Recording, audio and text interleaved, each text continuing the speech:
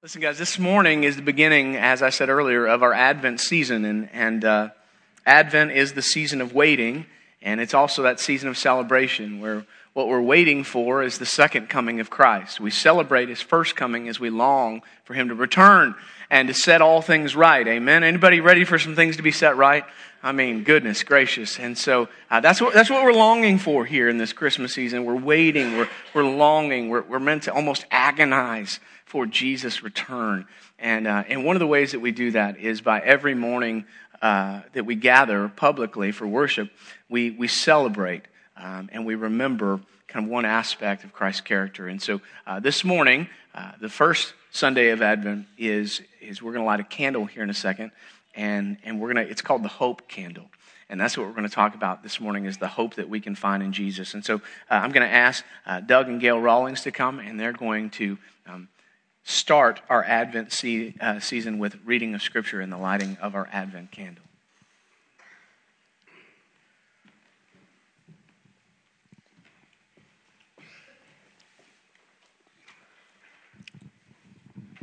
This is Luke 2, 8 through 14. Now there were in the same country shepherds living out in the fields, keeping watch over their flock by night. And behold, an angel of the Lord stood before them, and the glory of the Lord shone around them, and they were greatly afraid.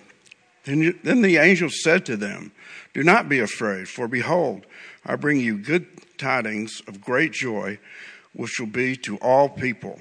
For there is born to you this day in the city of David a Savior, who is Christ the Lord.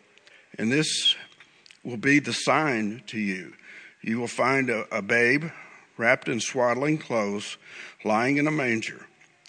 And suddenly there was with the angel a multitude of heavenly hosts, praising God and saying, "Glory to God in the highest, and on earth peace, goodwill toward men."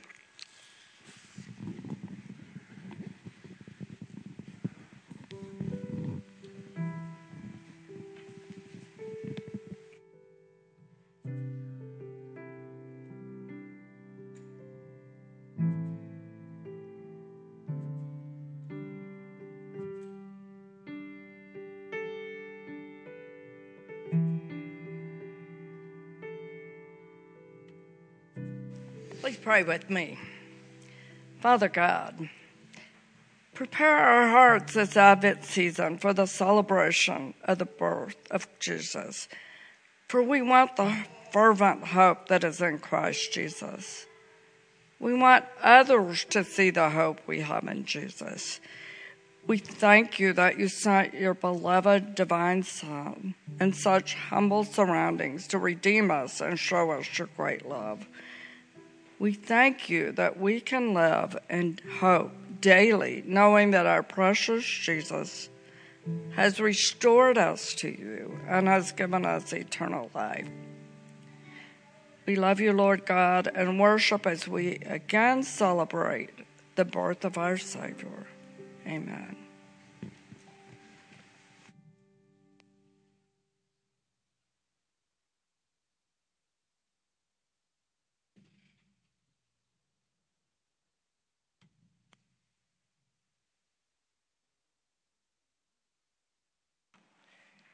It is Advent season, and listen, as your staff, I want you to know that we understand what Christmas is like, right? It's difficult. We as Christians, we know what the reason for the season is, but let's just be honest. Hallmark movies call our name. We're like the rest of you. We like to decorate and drink hot cocoa and sit around fireplaces and sing Christmas carols and all those kind of things. And, in fact, the staff, when we decorated on Tuesday, they're just jamming out. Franklin's been singing since like Halloween. It's kind of been ridiculous. And we realize that Christmas can be difficult, right? It's so easy to get swept up in it, and kind of we just finished Black Friday and Cyber Monday is around the corner and it's easy to get caught up in all the consumerism of it. It's easy to miss what Christmas is really all about. So here's what we want to do for every family that shows up, for every rooftop that is here. If you join us during the Christmas season, you get a free copy of this book. And so that's our gift to you. At the end of the service, we're going to ask you to come down, and it's one per rooftop, okay? That's how it works. But we're going to give this gift to you. And what it is, it's a devotional. It starts today on December 1st. And so on December 1st, you begin reading today. Each night, we ask you to gather as a family and to read. It's about 3 pages. It'll take you all of 5 minutes. And then you can just talk. It's got some questions at the end of each chapter that you can just ask one another. You can ask family members. You say, I live all alone. Call your friend. Just call your friend. Talk about it. Just talk about the book. And the whole reason is what it does is in the midst of the busyness and craziness that we've come to accept as Christmas, it lets us remember what Christmas is really all about. Is that cool? All right, so what are you going to do at the end of the service? You're going to come up here and get a copy of the book, one per rooftop, okay? So we're glad you're with us. We can't wait to share that with you. Guys, if you have your Bibles this morning, I'm going to ask you to open them up to the book of Matthew chapter 1. Matthew chapter 1, and you may think this is not the most Christmas celebratory passage, but I hope to prove you wrong. Matthew chapter 1, also known as the genealogy of Jesus, which sounds like a great passage to preach, amen? And so let me prove you wrong this morning. We're going to start with a word of prayer. And then, I honestly believe this. As I kind of went through the genealogy this week, I think there's a lesson in here that's pretty powerful if we can grasp it. And so I'm going to ask you to bear with me. I'm going to butcher every name, okay? So I'm just going to tell you, I did not go through and listen to all the names the proper way they're supposed to be pronounced. I'm going to give you the Texas version, and we're going to get through it together. It's going to be okay, but join me in a word of prayer, and then we'll jump into the Word of God. Father, thank you for your Word. We know that it is true. We know that it's right. Holy Spirit, in this church, we recognize you as our teacher. You're our guide, and you were given to be just that, to be our teacher and our guide. So Holy Spirit, I'm going to ask that you would come now in a very special way, in a special manifestation. The Word of God promises when 2 or more are gathered in the name of Jesus that you're here and that you're working. So Holy Spirit, we ask you to come and lift up and magnify Jesus. Let us see him in this text in a brand new light that it makes us want him even more. Set our hearts ablaze. God, we just confess that we need you this morning. To come and open our eyes to the truths of God's Word. In Jesus' name we ask all these things. Amen. Amen. So guys, I'm in Matthew chapter 1, starting in verse 1. We're going to read the first 17 verses, and it says, an account of the genealogy of Jesus Christ, the son of David, the son of Abraham. It says, okay, I know this seems a little bit like Numbers, okay, but it's worth it. Let's just get through it. So this is what it says. It says, Abraham fathered Isaac. Isaac fathered Jacob. Jacob fathered Judah and his brothers. Judah fathered Perez and Zerah by Tamar. Perez fathered Hezron. Hezron fathered Aram. Aram fathered Abinadab. Abinadab fathered Nahshon. Nahshon fathered Salmon. Salmon, some of you call that salmon, I know, but I'm going with Salmon. Salmon fathered Boaz by Rahab. Boaz fathered Obed by Ruth. Obed fathered Jesse, and Jesse fathered King David. Okay? Now, David fathered Solomon by Uriah's wife. That would be Bathsheba. Solomon fathered Rehoboam. Rehoboam fathered Abijah. Abijah fathered Asa. Asa fathered Jehoshaphat. Jehoshaphat fathered Joram. Joram fathered Uzziah. Uzziah fathered Jotham. Jotham fathered Ahaz. Ahaz fathered Hezekiah. Hezekiah fathered Manasseh. Manasseh fathered Amon. Amon fathered Josiah. And Josiah fathered Jeconiah and his brothers at the time of the exile to Babylon. After the exile to Babylon, Jeconiah fathered Shealtiel. Shealtiel fathered Zerubbabel. Zerubbabel fathered Abuid. Abuid fathered Eliakim. Eliakim fathered Azor. Azor fathered Zadok. Zadok fathered Achim. Achim fathered Eloid. Eloid fathered Eleazar. Eleazar fathered Matan. Matan fathered Jacob. And Jacob fathered Joseph, the husband of Mary, who gave birth to Jesus, who is called the Christ. So the generations from Abraham to David were 14 generations, and from David until the exile to Babylon, 14 generations, and from the exile to Babylon until Christ, 14 generations. And you say, wow, that was electrifying, right? Why would we start the Christmas season by reading a list of names.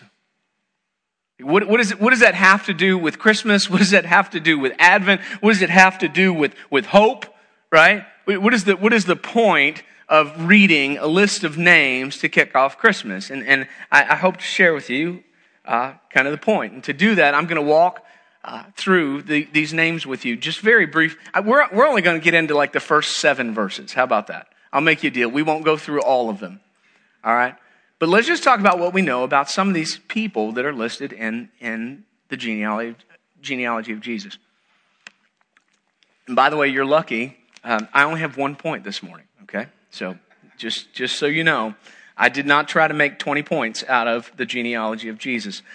So here's what I know. So verse 2, Abraham, right? That's where it all begins. So the point, now listen, Matthew is the most Jewish of all the gospel writers. This is the thoroughly Jewish gospel, and he's writing to Jews, and he's trying to prove that Jesus is indeed the Messiah, and so he starts with Abraham. Abraham, your father, you Jews. This is how Jesus relates to Abraham. So he's going to try to show this. And so he said, Abraham, the father of Isaac.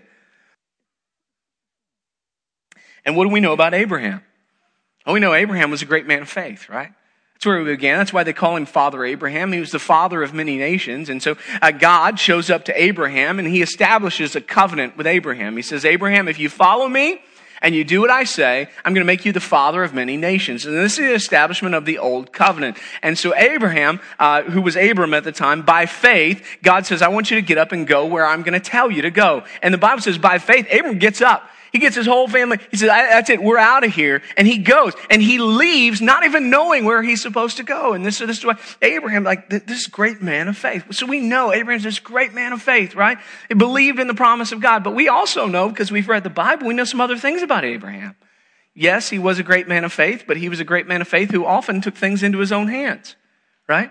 He's a great man of faith that at times was guilty of running ahead of God. None of you have ever done that, right? And so he takes a promise of God. He says, God, you promised me a son. And so he and Sarah we're not having kids. We're getting older. You know what? Well, let's take matters into our own hands. And so he goes and he sleeps with his wife's servant, right? So we know that's Abraham. We also know Abraham is a guy that at one point lies.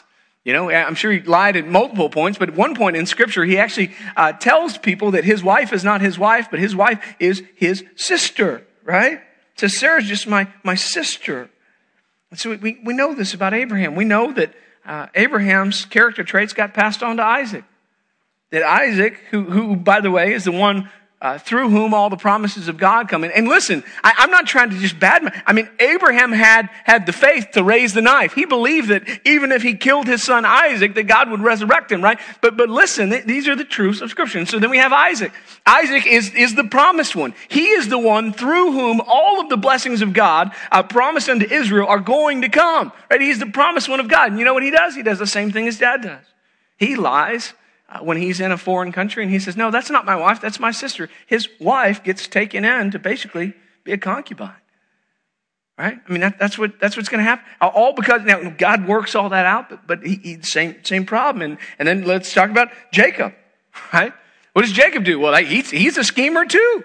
So, right? He's gonna steal his brother's birthright, basically, and you may not call that theft, but Esau had some issues if he all wanted that bowl of stew that bad, and so he gets his brother's birthright, but then what does he do? He schemes with his mom and he steals his brother's blessing, right? So we know about Jacob. These are people. Listen, I'm Abraham fathered Isaac, Isaac fathered Jacob. I'm at the very beginning of verse 2.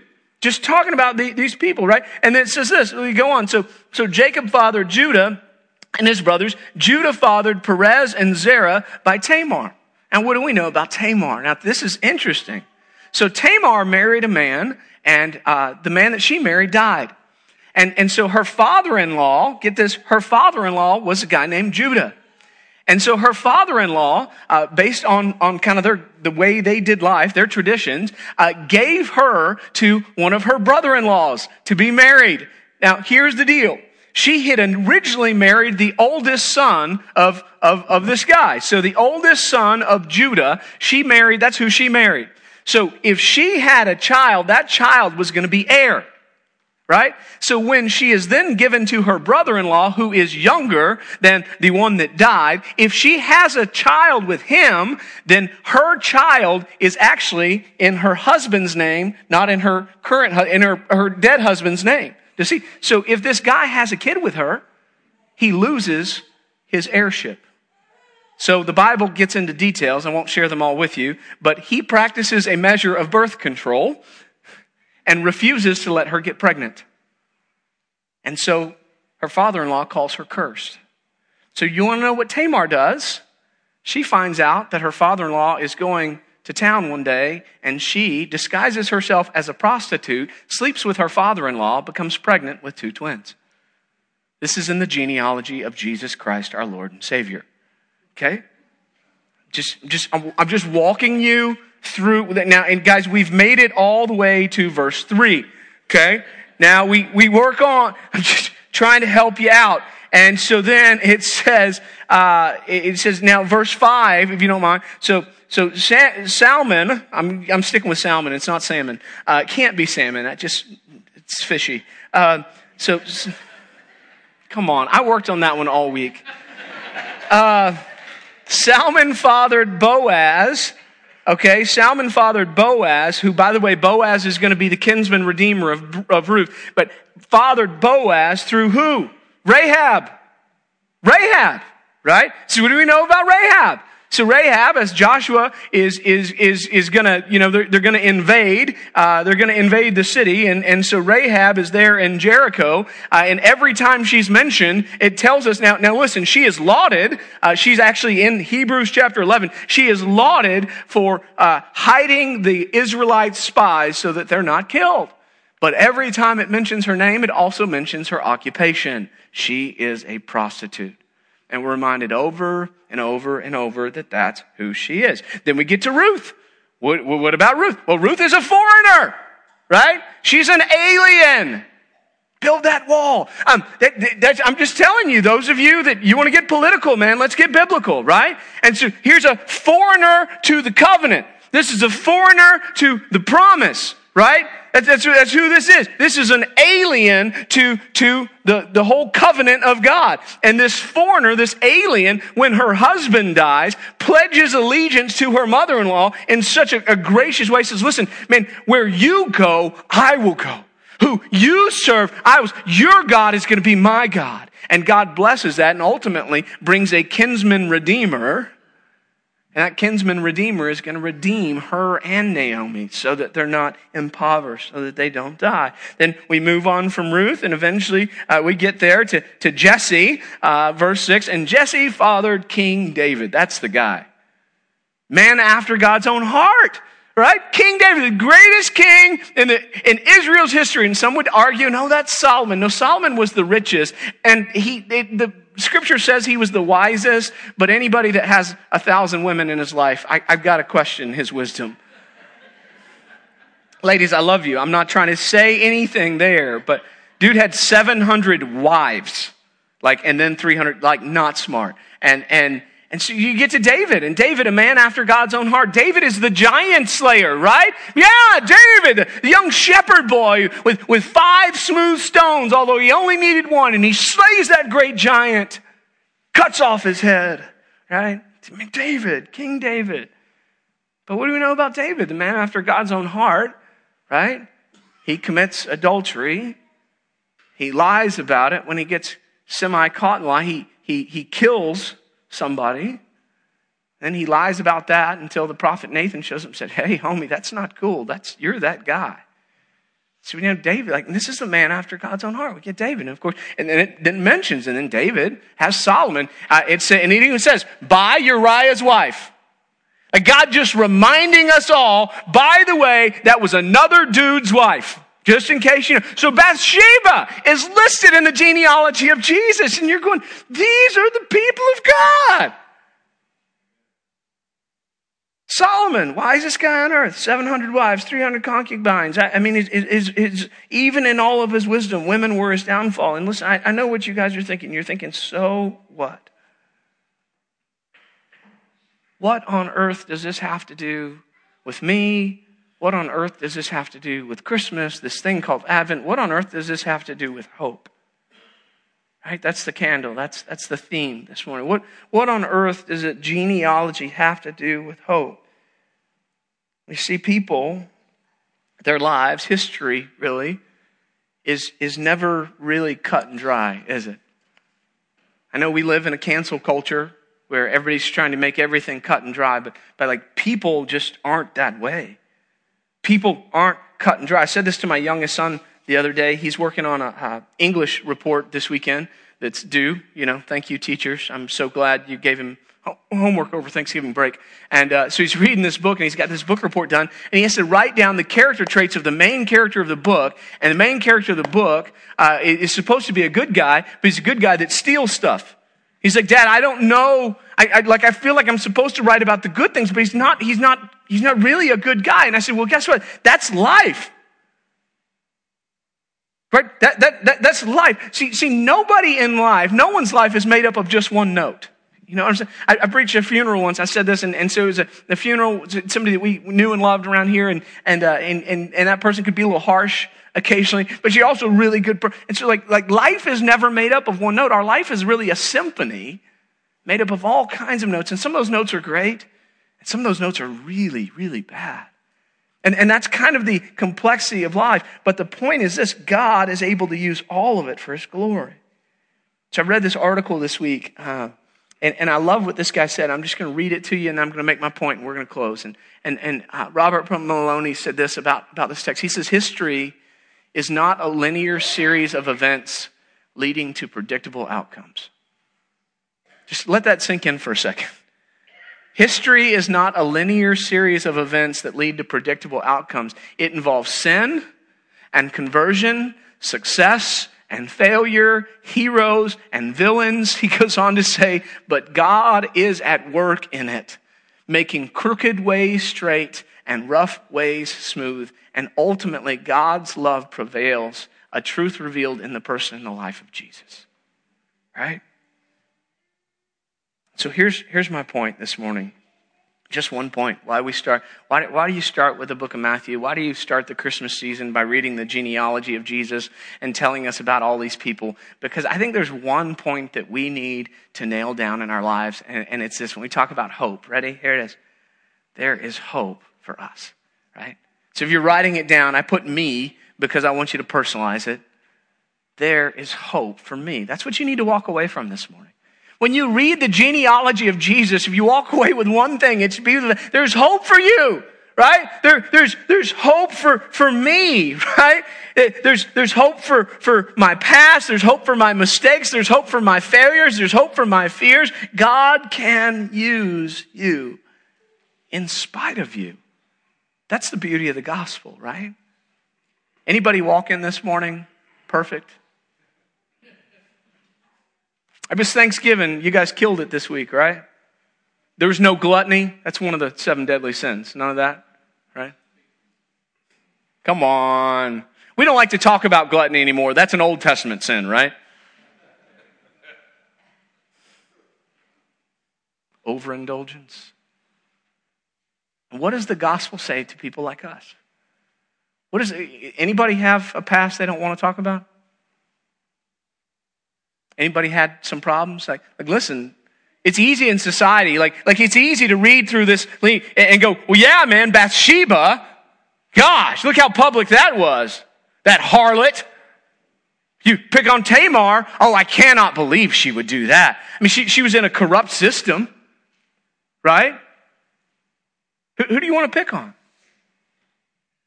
What about Rahab, that prostitute? Dude, I didn't even get into all the guys in here. I mean, I'm not. I just wanted to stop at verse 7. We read on. Some of the worst kings in Israel's history come after that. And what does all that say? Well, what it says is like God can use anyone. By the way, a lot of the people in this list of names also end up in Hebrews chapter 11, which is called the Hall of Fame of Faith. And what all that says to me is this. Ready? God can use me.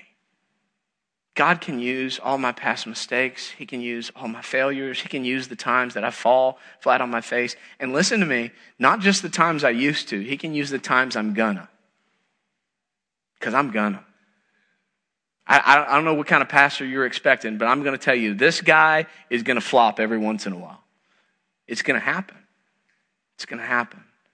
So what do we do with that? When we understand that, like, by the way, this is the gospel, right? This is the beauty of the gospel, that God doesn't require perfection. He's not looking for you to have it all together. He's the God that says, no, I've got it all together. And in having, like, have you ever seen those paintings that they're really made up of a million little pictures, and then they make a big portrait? Have you ever seen those? They're really cool, right? You can go kind of Google that, and it's like a picture of Mount Rushmore, and it's got 1,000 little tiny pictures in it that make it up, right? And if you were to really like zoom in on some of those pictures, those are really bad pictures. You're like, and there's somebody in that picture that like the guy's got his eyes closed, or he's not smiling, or the kids are screaming. Like there's going to be some bad pictures in that. And yet they're used to make this magnificent, glorious picture. Listen, and God does that with us. He uses all the moments in our life, the good ones and the bad ones, and he somehow weaves all those together into a beautiful portrait that shows us his love, that shares his glory with the world. So what I'm telling you this Christmas season is, listen, I don't know how you feel about yourself, but I could bet that you don't think you're killing it. I could bet that more than one of you walked through the doors this morning with a thought in your mind that there's no way that God could really use you. There's no way that God could really redeem you. There's no way that God could use you in the midst of what you're going through right now or what you've been through in the past. There's no way that God, and man, it runs the gamut. I run into this. We've got a lot of single moms in our church, and you'd be shocked how many single moms just feel like there's no hope for them. We've got a lot of widows in our church, and same thing. God can't use me now. I mean, the best part of me is gone. How can I ever recover? We've got people that have been through some really ugly divorces. They admit on their behalf, like, hey, I messed up. But they feel unredeemable. God can't use me. God can't fix it. We've got people that have been through massive addiction problems, right? And whether that's substance, whether that's pornography. I mean, you name it. And listen, and they walk through the doors. We've got people that come to church here regularly, and some of them, it's been so public that a jury and a judge put them in jail. Okay? Like, we have those people in this church, and those people walk through our doors every Sunday, and they hear the same voice that you hear in the morning. And that voice is the voice of the enemy that tells you one of two things. Either one, he tells you, you're killing it and you don't need God. Or he tells you, you are not good enough. There's no way God could love you. There's no way God could use you. There's no way God could want you. And you know what Christmas reminds us of? Do you know what the birth of Jesus reminds us of? That is a lie from the devil. God uses people just like you and me. That's his choice. That's what he chooses to do. And so what I hope Advent reminds you of, we talk about hope, is that there is hope for you this morning. Maybe that's the first time you've heard that you can recover. You can make it. There's hope for you. And so I'm going to give you one application point. I'm going to let you go. And here it is. Ready? So what do you do when you understand that God can use you? Well, you give yourself to him. You say, how do I do that? Well, I mean, some people, pray a prayer. Lord Jesus, come into my life, right? Some of you have already prayed that prayer, though, and you're still feeling like God can't use you. And so I'm gonna throw out a new prayer that you might be able to pray this morning. Ready? Okay, here it goes. Jesus, here I am. I don't feel worthy. But today I pray, if you're this God that can take mistakes and do something with them, I pray that you would take my past. I pray that you would take my present. And I pray that you would take my future and that you would make it yours. Okay? So would you join me in a word of prayer this Christmas season? Wouldn't that be a good way to start out Christmas with a little hope? That your story is not finished. Amen? Amen. Join me in a word of prayer this morning. Dear Jesus, God, here we stand collectively.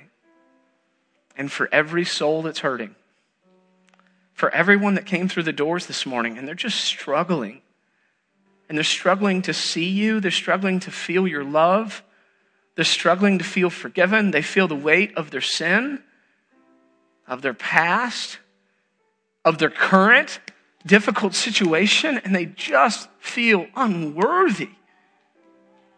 Jesus, right here, right now, would you just speak to their heart? Would you just bend down and whisper in their ear, I love you. I love you. I love all of you. I love you not because of what you do. I love you not because of your record. Your record's not great. I love you because you are my child. That's who you are. So yeah, you have failed, but you are not a failure.